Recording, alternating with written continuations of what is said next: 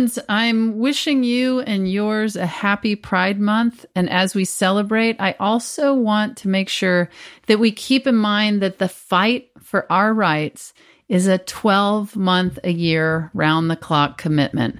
It's currently a very scary and troubling time out there for the greater LGBTQ community.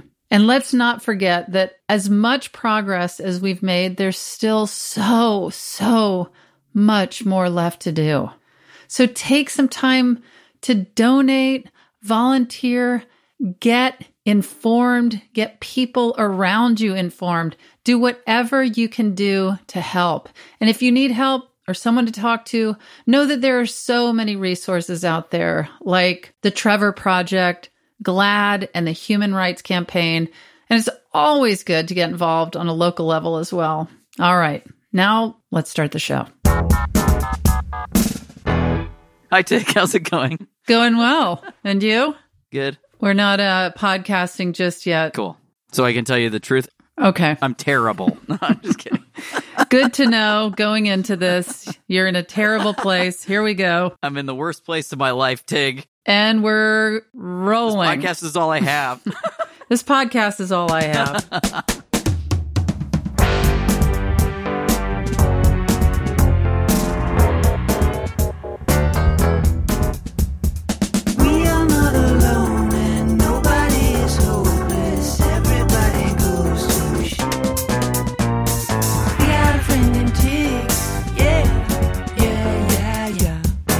This is Don't Ask Tig. I'm Tig Notaro, and since pearls of wisdom aren't vegan, you won't find any on this show.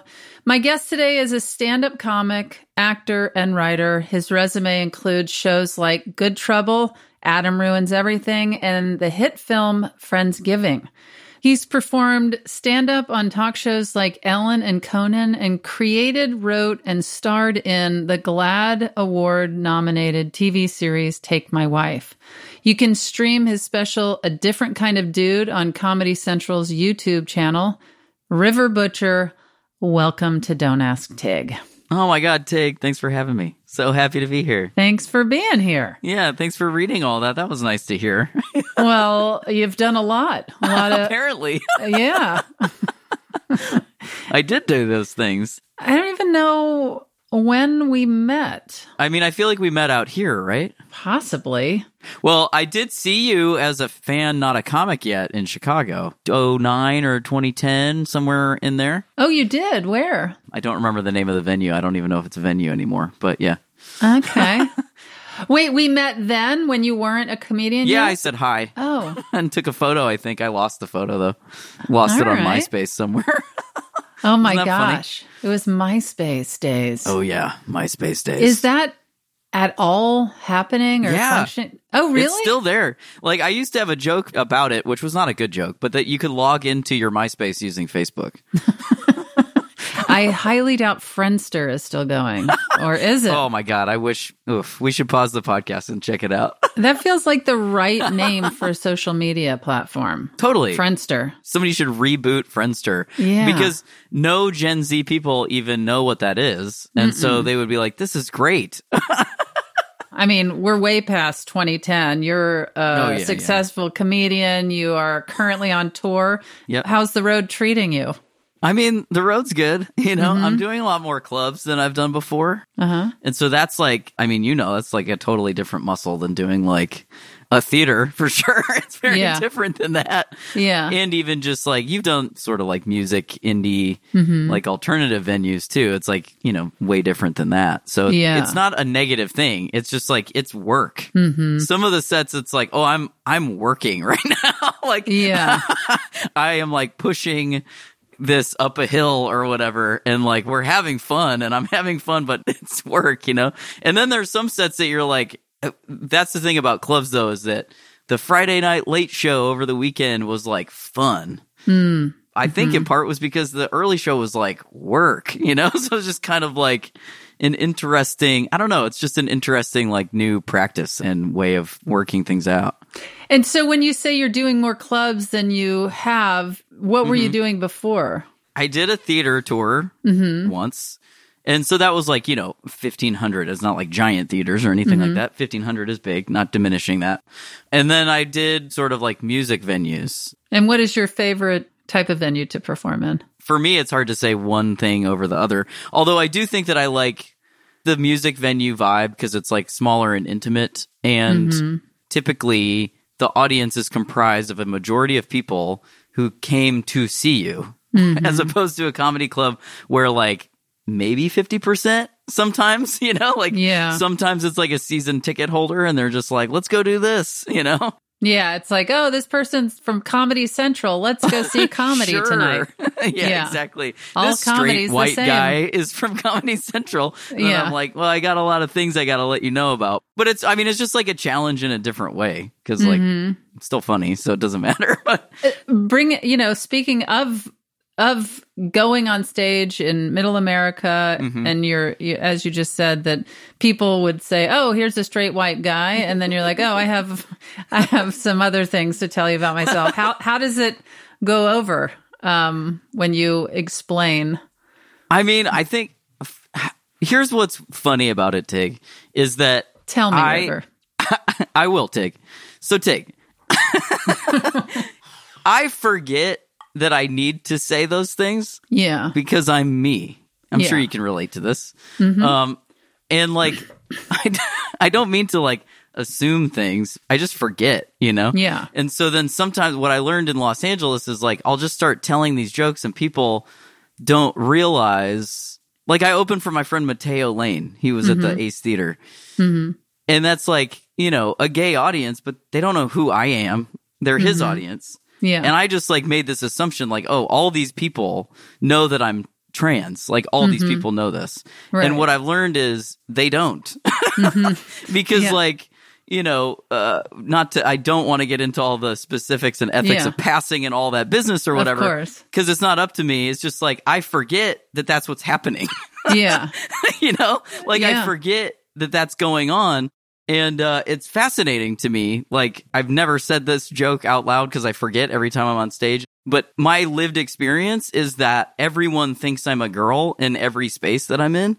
And what I've realized now is like the only person in a show that thinks I'm a girl is me. Yeah. Do you know what I mean? Like, I don't think I am because I know I'm not. Yeah, yeah. Now, you're from Ohio. Yes. So you've talked about the cultural differences between what we might call red and blue states. And what do you think is most important for people from one side of that divide to understand about the other? I just don't think there's actually sides, especially not when you talk about like the state level. I think it's become a convenient way to discuss political views, but I think that it's dripped down too much to... It's just become a black and white thing. It's either a red state or a blue state. And I think it's easy to forget that those states are actually places where lots of people live. And I can sort of circle it back to the question that you just asked me that I didn't really answer, which is like, how did it go over, or how does it go over in the sort of like middle America audiences?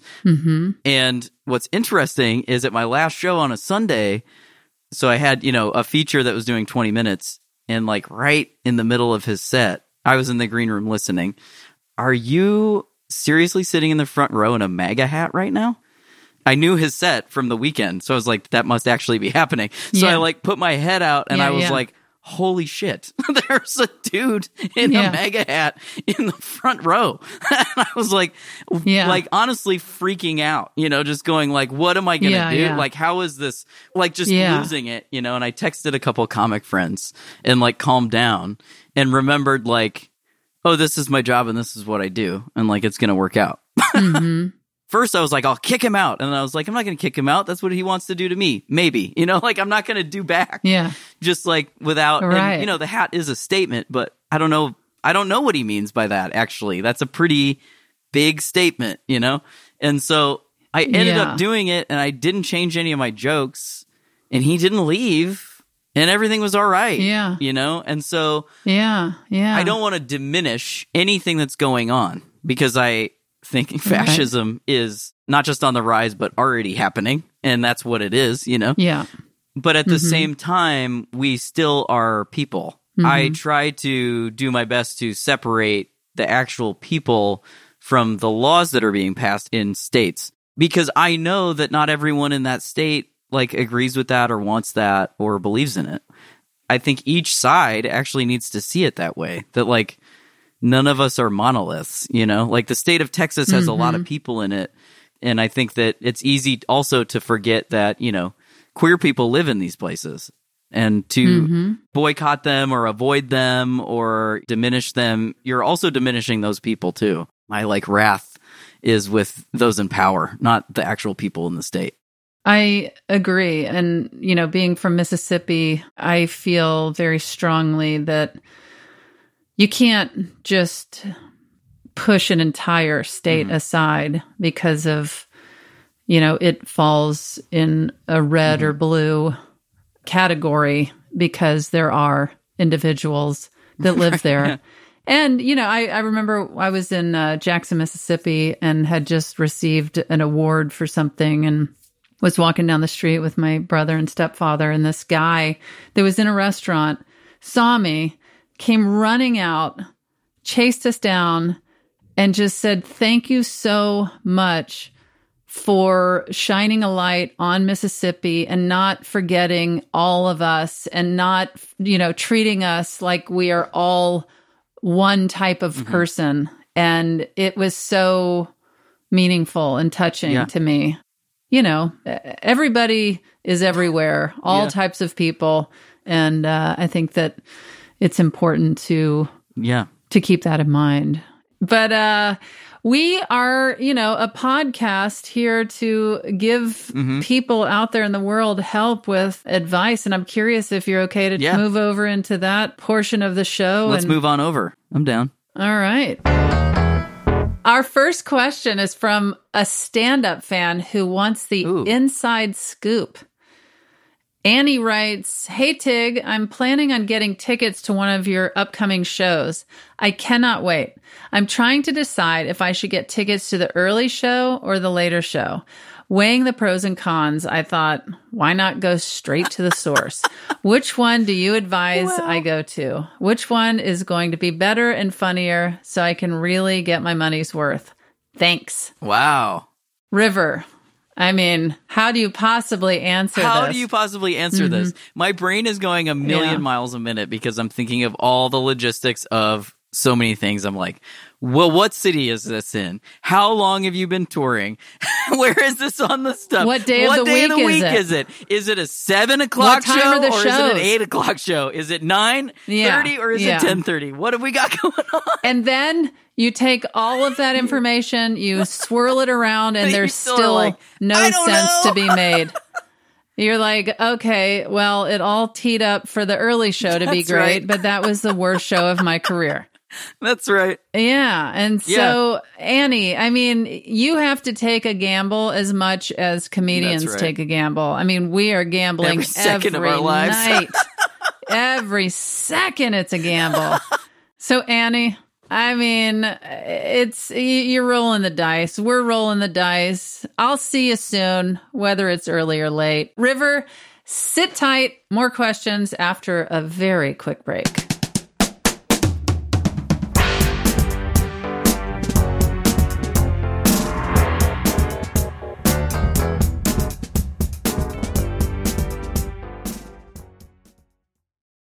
At a time when information continues to come at us faster and faster, sometimes you need to hit pause and rewind.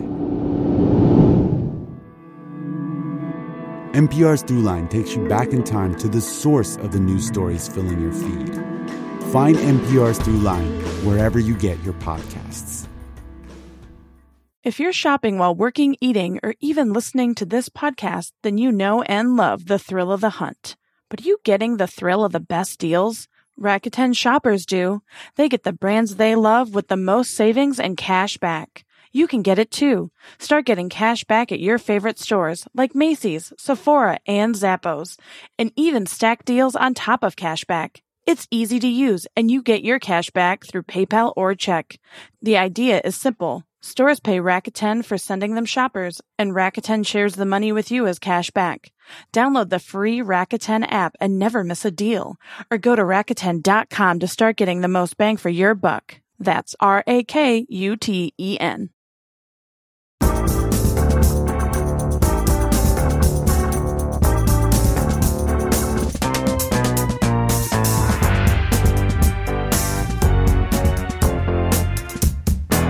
And we're back. River, this next question is all about making a dramatic exit. Ooh. Robert writes, without having a door to slam or a phone cradle, how does one storm off in a virtual environment? I mean, don't you just walk off? Is this a virtual environment like The Sims or like a Zoom? Yeah, I assumed it was a Zoom. I do my show holding a gavel. Nice. It's just something I hold on to when I'm doing my podcast. When did that pop into your life? I mean, for years. I was on an episode of Sarah Silverman's I Love You, America. Uh-huh.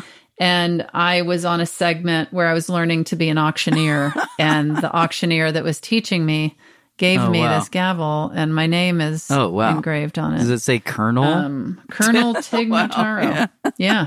But it's on my desk, and I just have it in my hands when I'm doing my podcast. And so I guess I could storm off and be like, yeah, just, I don't know if I just ruined the sound quality of the show, but it feels like it's even more effective if you get up from your seat and they see you storming away from your Zoom. Yeah. I mean, I think there would be mouths agape. Absolutely. I mean, you could also type, the classic like asterisk storms off asterisk into the chat, then get up, do it. Ooh. And then act it out. And do a little, Grover from Sesame Street near far kind of a thing with the camera, Uh-huh. Or you could say something like, you sicko, and then just hang up or block your camera and then see if you can hear them talk about you. Yeah. You're all out of order. Something like that.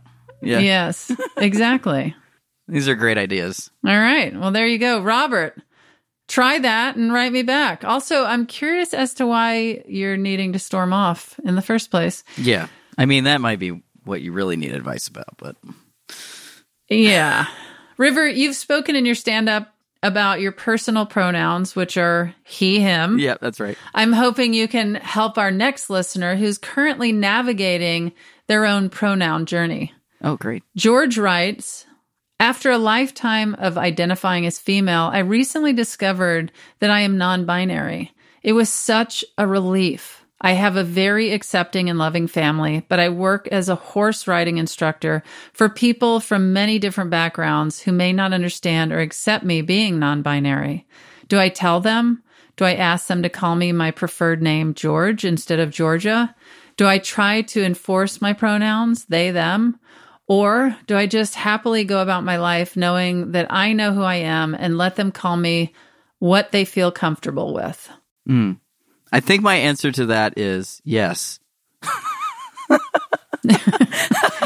And just plug that into anywhere? Well, I mean, that's the thing is like what I've learned, because I'm not non-binary, but I just think I had not a phase, but a moment where in between understanding like, oh, I'm actually a trans man. Like before I needed to walk through that space to understand myself as like part of my journey of understanding what was going on for me. Yeah. And I felt the same way as George, which is like, I felt like a relief, where I was like, oh, okay.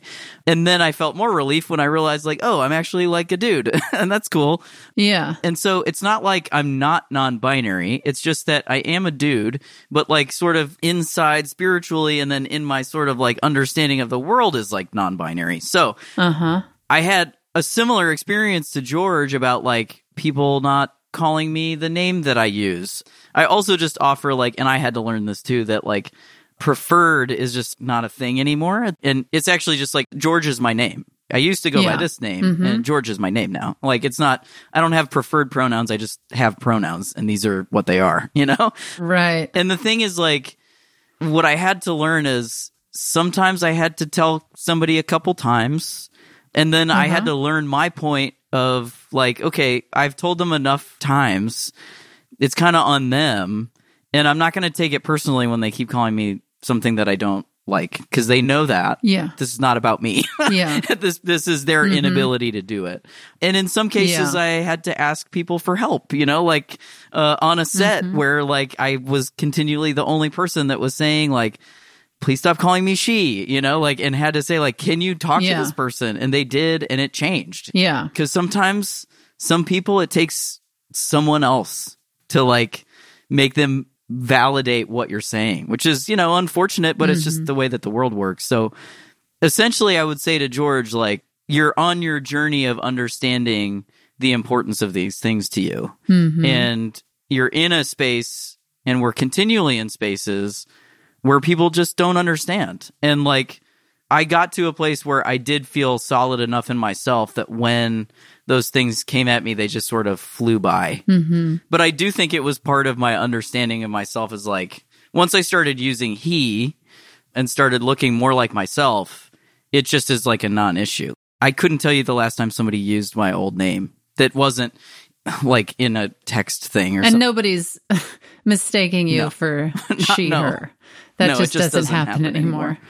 And how do you feel when somebody does understand and then they slip up or make a mistake because they've known you for maybe decades? That's exactly how I feel. I'm like, the only people that call me by my old name are people that I've known for a really long time. And I know that that's what it is.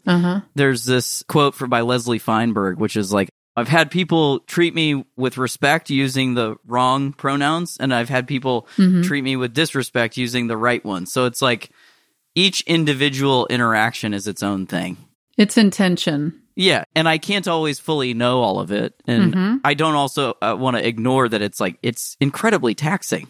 Like it was very taxing for like a long time, Yeah, I'm sure. But once I got right with myself and understood myself and was like, this is like not up for debate, it became less taxing because I was just like, this is this person's issue. It's actually not mine. And there's not something I could be doing differently. Like once I spoke up for myself and was like, this is what it is. And so like, please get on board. And then if they can't, it's like, toot toot, train's leaving the station. You're not on board and I'll see you later. Yeah. I try to have as much grace for other people with my name or pronouns or whatever, especially like in my family, because that's a little harder. I have to remember that, there are people in my life that have changed their name and pronouns, and I slip up because I'm a human being. One of my best friends from since we were 10, she's trans, and my brain does not think of her name when I think of her. And I'm just like, oh, yeah, there it is. That makes sense. It's not intentional, but I just practice slowing down even more when I'm talking to her because I'm just like, I don't want to dead name her because I know for her it's really painful. And I'm just like, okay, heard, I will slow down, I feel like I've mentioned this. I bring it up all the time just because it was such a moment that I love in my life that pertains to this. My stepfather had come to visit, and this was like 9 years ago. And Stephanie's mother at the time was dating this man whose child was transitioning female to male and did not look male yet. And so I told my stepfather, who did not live in a progressive area, was 75 years old, just not his world at all. And I said, hey, I just want to give you a heads up. Jim's child will be joining us for dinner, and they are going to look like a female, but is transitioning to male and goes by he and him. This was 8 years ago when it wasn't even as much of a conversation as it is now. And my stepfather said, well, I'll call anybody whatever they want me to call them. Yeah. And he had no follow-up questions. Yeah. It was just like, sure. Yeah. And that's how he spent the evening, was calling somebody by the name that they chose and using he, him pronouns. And I was just like, that's awesome. Yeah. It really is that simple, It's like, Yeah. I used to have a joke about it, like, you know, if somebody was named Richard and they were like, hey, I'm Richard, and you're like, what's up, Dick? You know, it's like, why would you do that? You know, like, you're the dick. You know, like you're being purposely rude, you know? And I also understand it's a little more complicated than that because of perception and all those things, but that perception is just something, is also an illusion, you know, because like these things that we perceive as female and male are not a monolith, you know? They're just not. So yeah, that's awesome that your stepdad was like, sure, whatever, you know? And that's the thing I would say to George is, you know, it's easy, and I'm doing it, to focus on the people who aren't going to do it right. But what kept giving me the ability and like faith and confidence to continue to stand up for myself, or just like stand in my truth, as opposed to like not stand up for myself, but stand up for myself, was all the people who were like your stepdad, who were like, great, sounds good, whatever, you know, who were like into it, but it's also not a big deal, you know, like, because it can also go the other way where somebody's like so supportive that you feel like, I don't know, like an exhibit at a science museum or something, you know, where you're like, okay, can we stop talking about it now? Because I really don't want to talk about this all night. So, you know, it's really just that those people, and no one is better than anyone else. It's just like, I'm grateful for the whole experience, as difficult as it could be, because I got to have people like your stepdad who were just like, I don't know what his age is, but, you know, just be surprised, you know? Like, there's a woman that I'm pals with in Texas who's like, you know, we've been friends for a little while, and she knew me before I even was doing like they, them and stuff like that. And recently was like, well, I mean, you know, I've just always known you as a guy. Like, even before you told me, like, that's always how I related to you, as a guy. And I was like, this is so powerful, you know, to be like, yeah, you really saw me, even though, you know, we didn't talk about it until now. It's just cool. I think also something that's really wonderful that you work with animals, they don't really care about any of this. And so you get to just hang out with these creatures that like love you and love to be around you. So I feel like anytime it doesn't go the way you wish it would go, you can just sort of connect with those animals who like love and appreciate you for who you are, you know, beyond the binary and all this other human business. I just always go back to, we're all alive on this planet and should be able to live happy, thriving lives. And let me do my thing. Yeah. I'm not harming you in the slightest bit. Let me do my thing. And I know that that's obvious to me and you, but when I just look at people harassing others or refusing to let them, I mean, just flat out live. And that's what it is. You are living. It's so obvious, but it's not to everyone, but it's necessary. It's people need to be able to live. And so, George, I wish you the absolute best, and congratulations on your journey. And River, totally. I wish you all the best. We're going to take a quick break to answer a question that came in our therapy etiquette inbox. This segment is where we answer those awkward questions we all have as people getting the professional help we need and deserve, and is sponsored by BetterHelp. Today's question was sent in from a listener named Chris. Chris writes, "Hi, Tig, longtime listener, first-time questioner. I recently lost a close friend of mine in a car accident, and honestly, I'm devastated by his sudden death. I'm feeling heartbroken, and the grief feels overwhelming sometimes.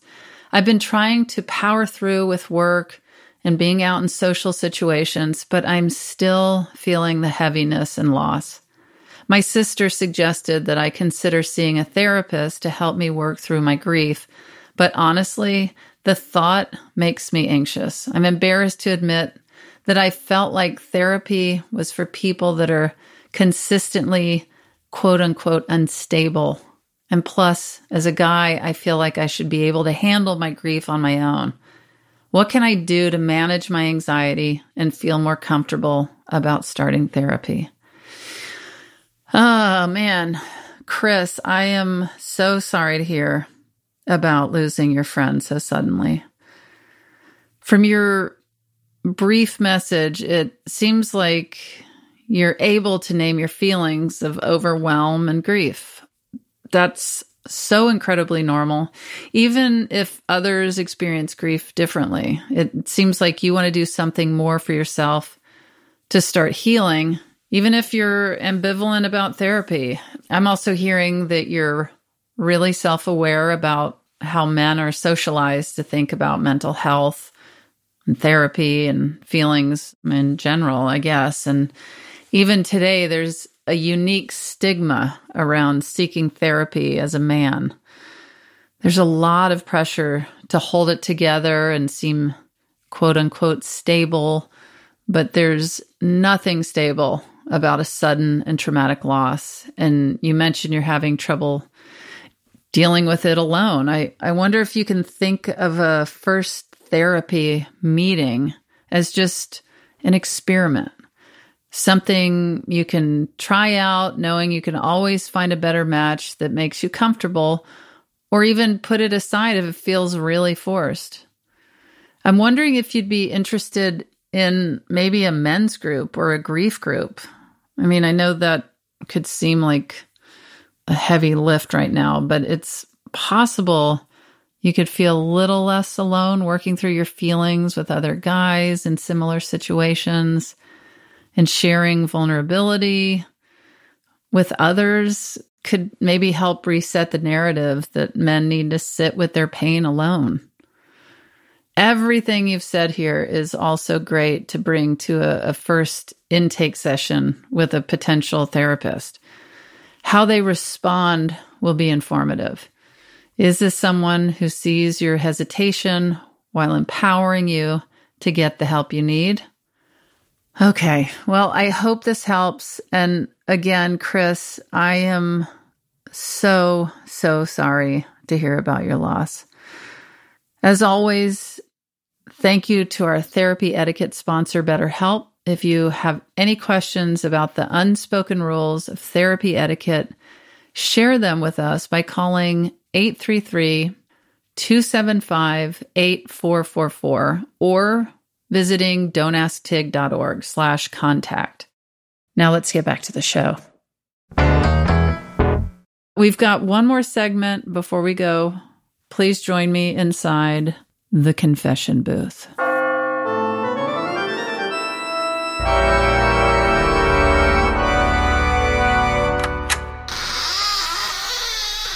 Welcome to the confession booth. The Don't Ask Tig confession booth features listeners sharing secrets they've never told anyone in order for us to give them the advice they're afraid to ask for. Today's confession was submitted by Rachel. Rachel writes, "Hi, Tig and guest. When my daughter first got a phone at age 11, the deal was that I could read her texts to be sure there was nothing unsafe or inappropriate going on, and there never was. When she turned 12, I agreed I wouldn't read them anymore because she felt like she couldn't speak openly to her friends about stuff like crushes, for example, if she knew I'd see it. But I still secretly read her texts.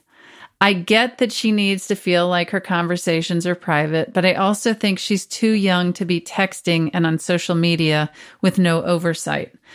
So what do I do when I see something in her texts that I'd like to talk to her about? How can I bring it up without revealing that I've basically been spying on her?" No. Rachel. First of all, I think it's really important to make sure that kids aren't getting phones or on social media or publicly on social media until a certain point. I mean, our sons have this, they have these little tablets. They think they're iPads, and they are so far from being iPads. They can barely watch or do anything. And they think when they go to school that they're talking to their friends about video games and TV shows in ways that Stephanie and I are like cracking up. Like they don't even realize they're not really playing video games. So it's tricky because even if kids get a phone or are online and social media at what would be, quote unquote, an appropriate age, it does still seem like you have to monitor things. And I really feel like I'm unfortunately the worst person to ask about this because my kids they'll be 7 next month. And I also feel like I'm so behind the curve. Stephanie, that's her strength in our relationship. We have plenty of different strengths, but that's one where I feel like she has a better understanding of technology and things like that. Humbly, like, I'm not a parent and I can't even imagine, you know. The thing that's sticking out to me is that, to me, it's 2 separate things, which is one is social media, which I feel like I would concede to the, like, yeah, I think there's a lot of potential for, you know, danger in those things. And also just like, yes, so much, you know, so I can see, you know, limitations but I would, as a parent, want to be very open about the fact that, like, hey, social media is basically like me dropping you off at the mall, except the mall is the entire globe, you know, so yeah, I'm going to keep an eye on that. My partner writes a journal, and we've never had the conversation about, like, don't read it. I just respect that space, you know? Yeah. Now, if I were to go past my own boundary and read that, I would then have to pay the consequences of knowing what's in there. And so I unfortunately am like, you are breaking the trust that you have with your child by bringing something up in a text message. And again, I'm like, you know, I don't know what the issues are. They must not be that detrimental, because I think she probably would have taken care of it already, you know, if we're talking about like a mental health break or something like that.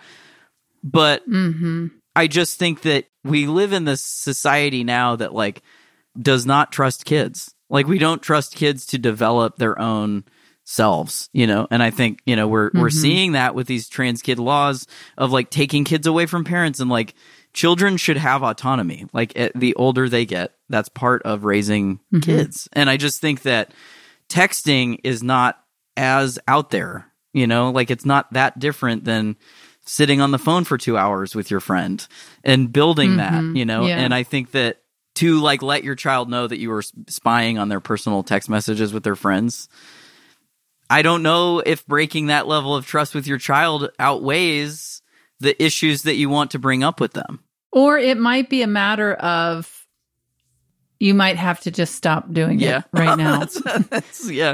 Stephanie and I talk all the time about just the idea of raising our children, trying to create a safe, fun, healthy environment, bringing who we hope are positive role models into their lives, safe, positive people. And kind of the best you can do is put a fence up around their life. And that's the big boundary.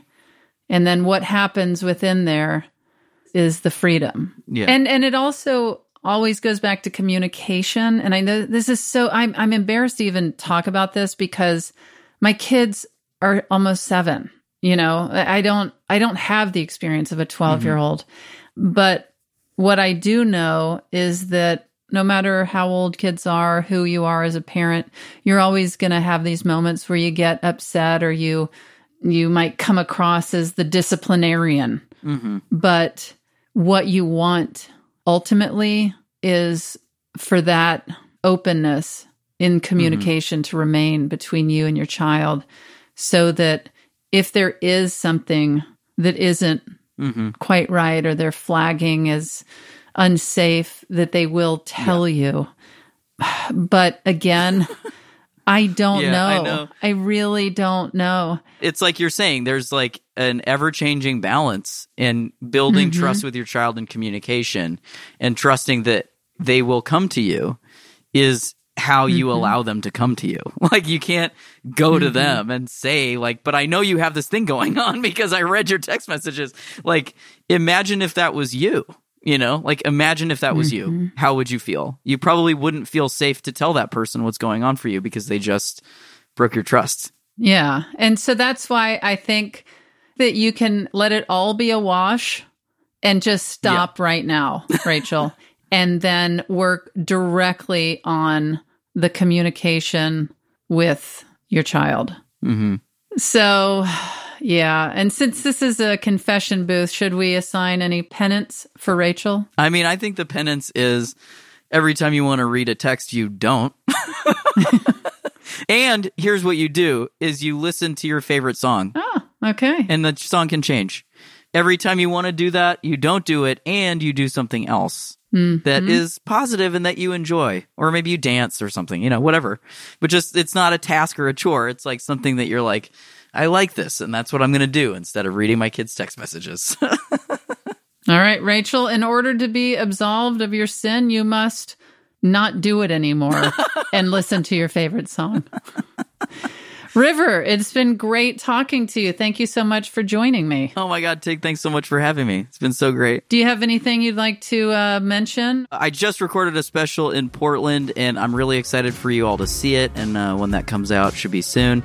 And then, I have this new podcast that just came out with Gabe Dunn called The New Guys. So check that out wherever you listen to podcasts. Amazing. I hope to see you again. Oh, yeah. Sooner than later. Sooner than 2010. That's right. All righty. Bye. Bye. Also, remember that I'm still on the road.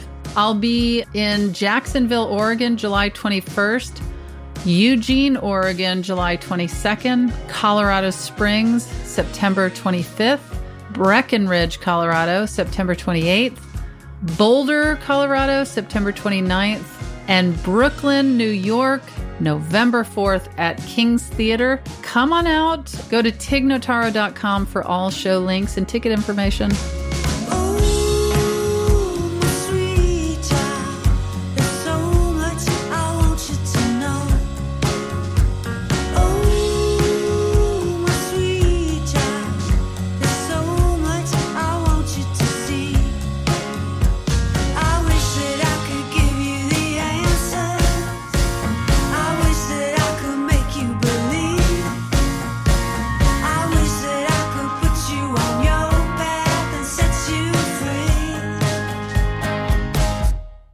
That's what your heart is for. That's what your heart is for. That's what your heart is for. Listen to your heart. Don't Ask Tig is hosted by me, Tig Notaro. It's produced by Thomas Willett and Shayna Deloria. Our executive producer and editor is Beth Perlman. Engineering and sound mixing by Alex Simpson, Derek Ramirez, Josh Savageau, and Evan Clark.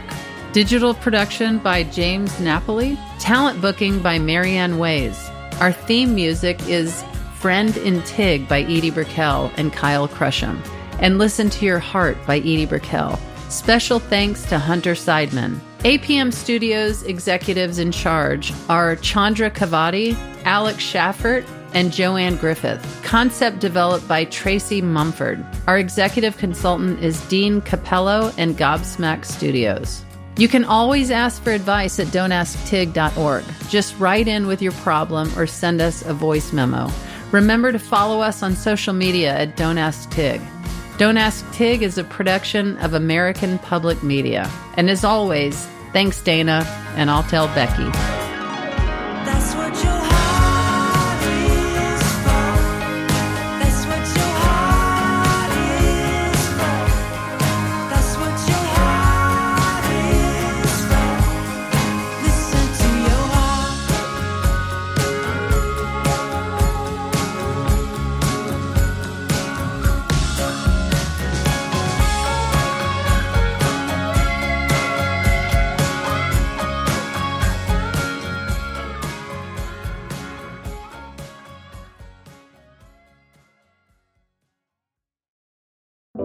Hi, I'm stand-up comedian and sex symbol Tig Notaro. And I'm actor and writer Cheryl Hines. Before Cheryl and I got into the big business of podcasting together, we were just simply friends. And we're still friends. But now we talk about a different documentary every week on our podcast, Tig and Cheryl, True Story. So whether you love documentaries or just want to hear us slowly lose our minds, check out Tig and Cheryl, True Story, wherever you get your podcasts. All right, cool.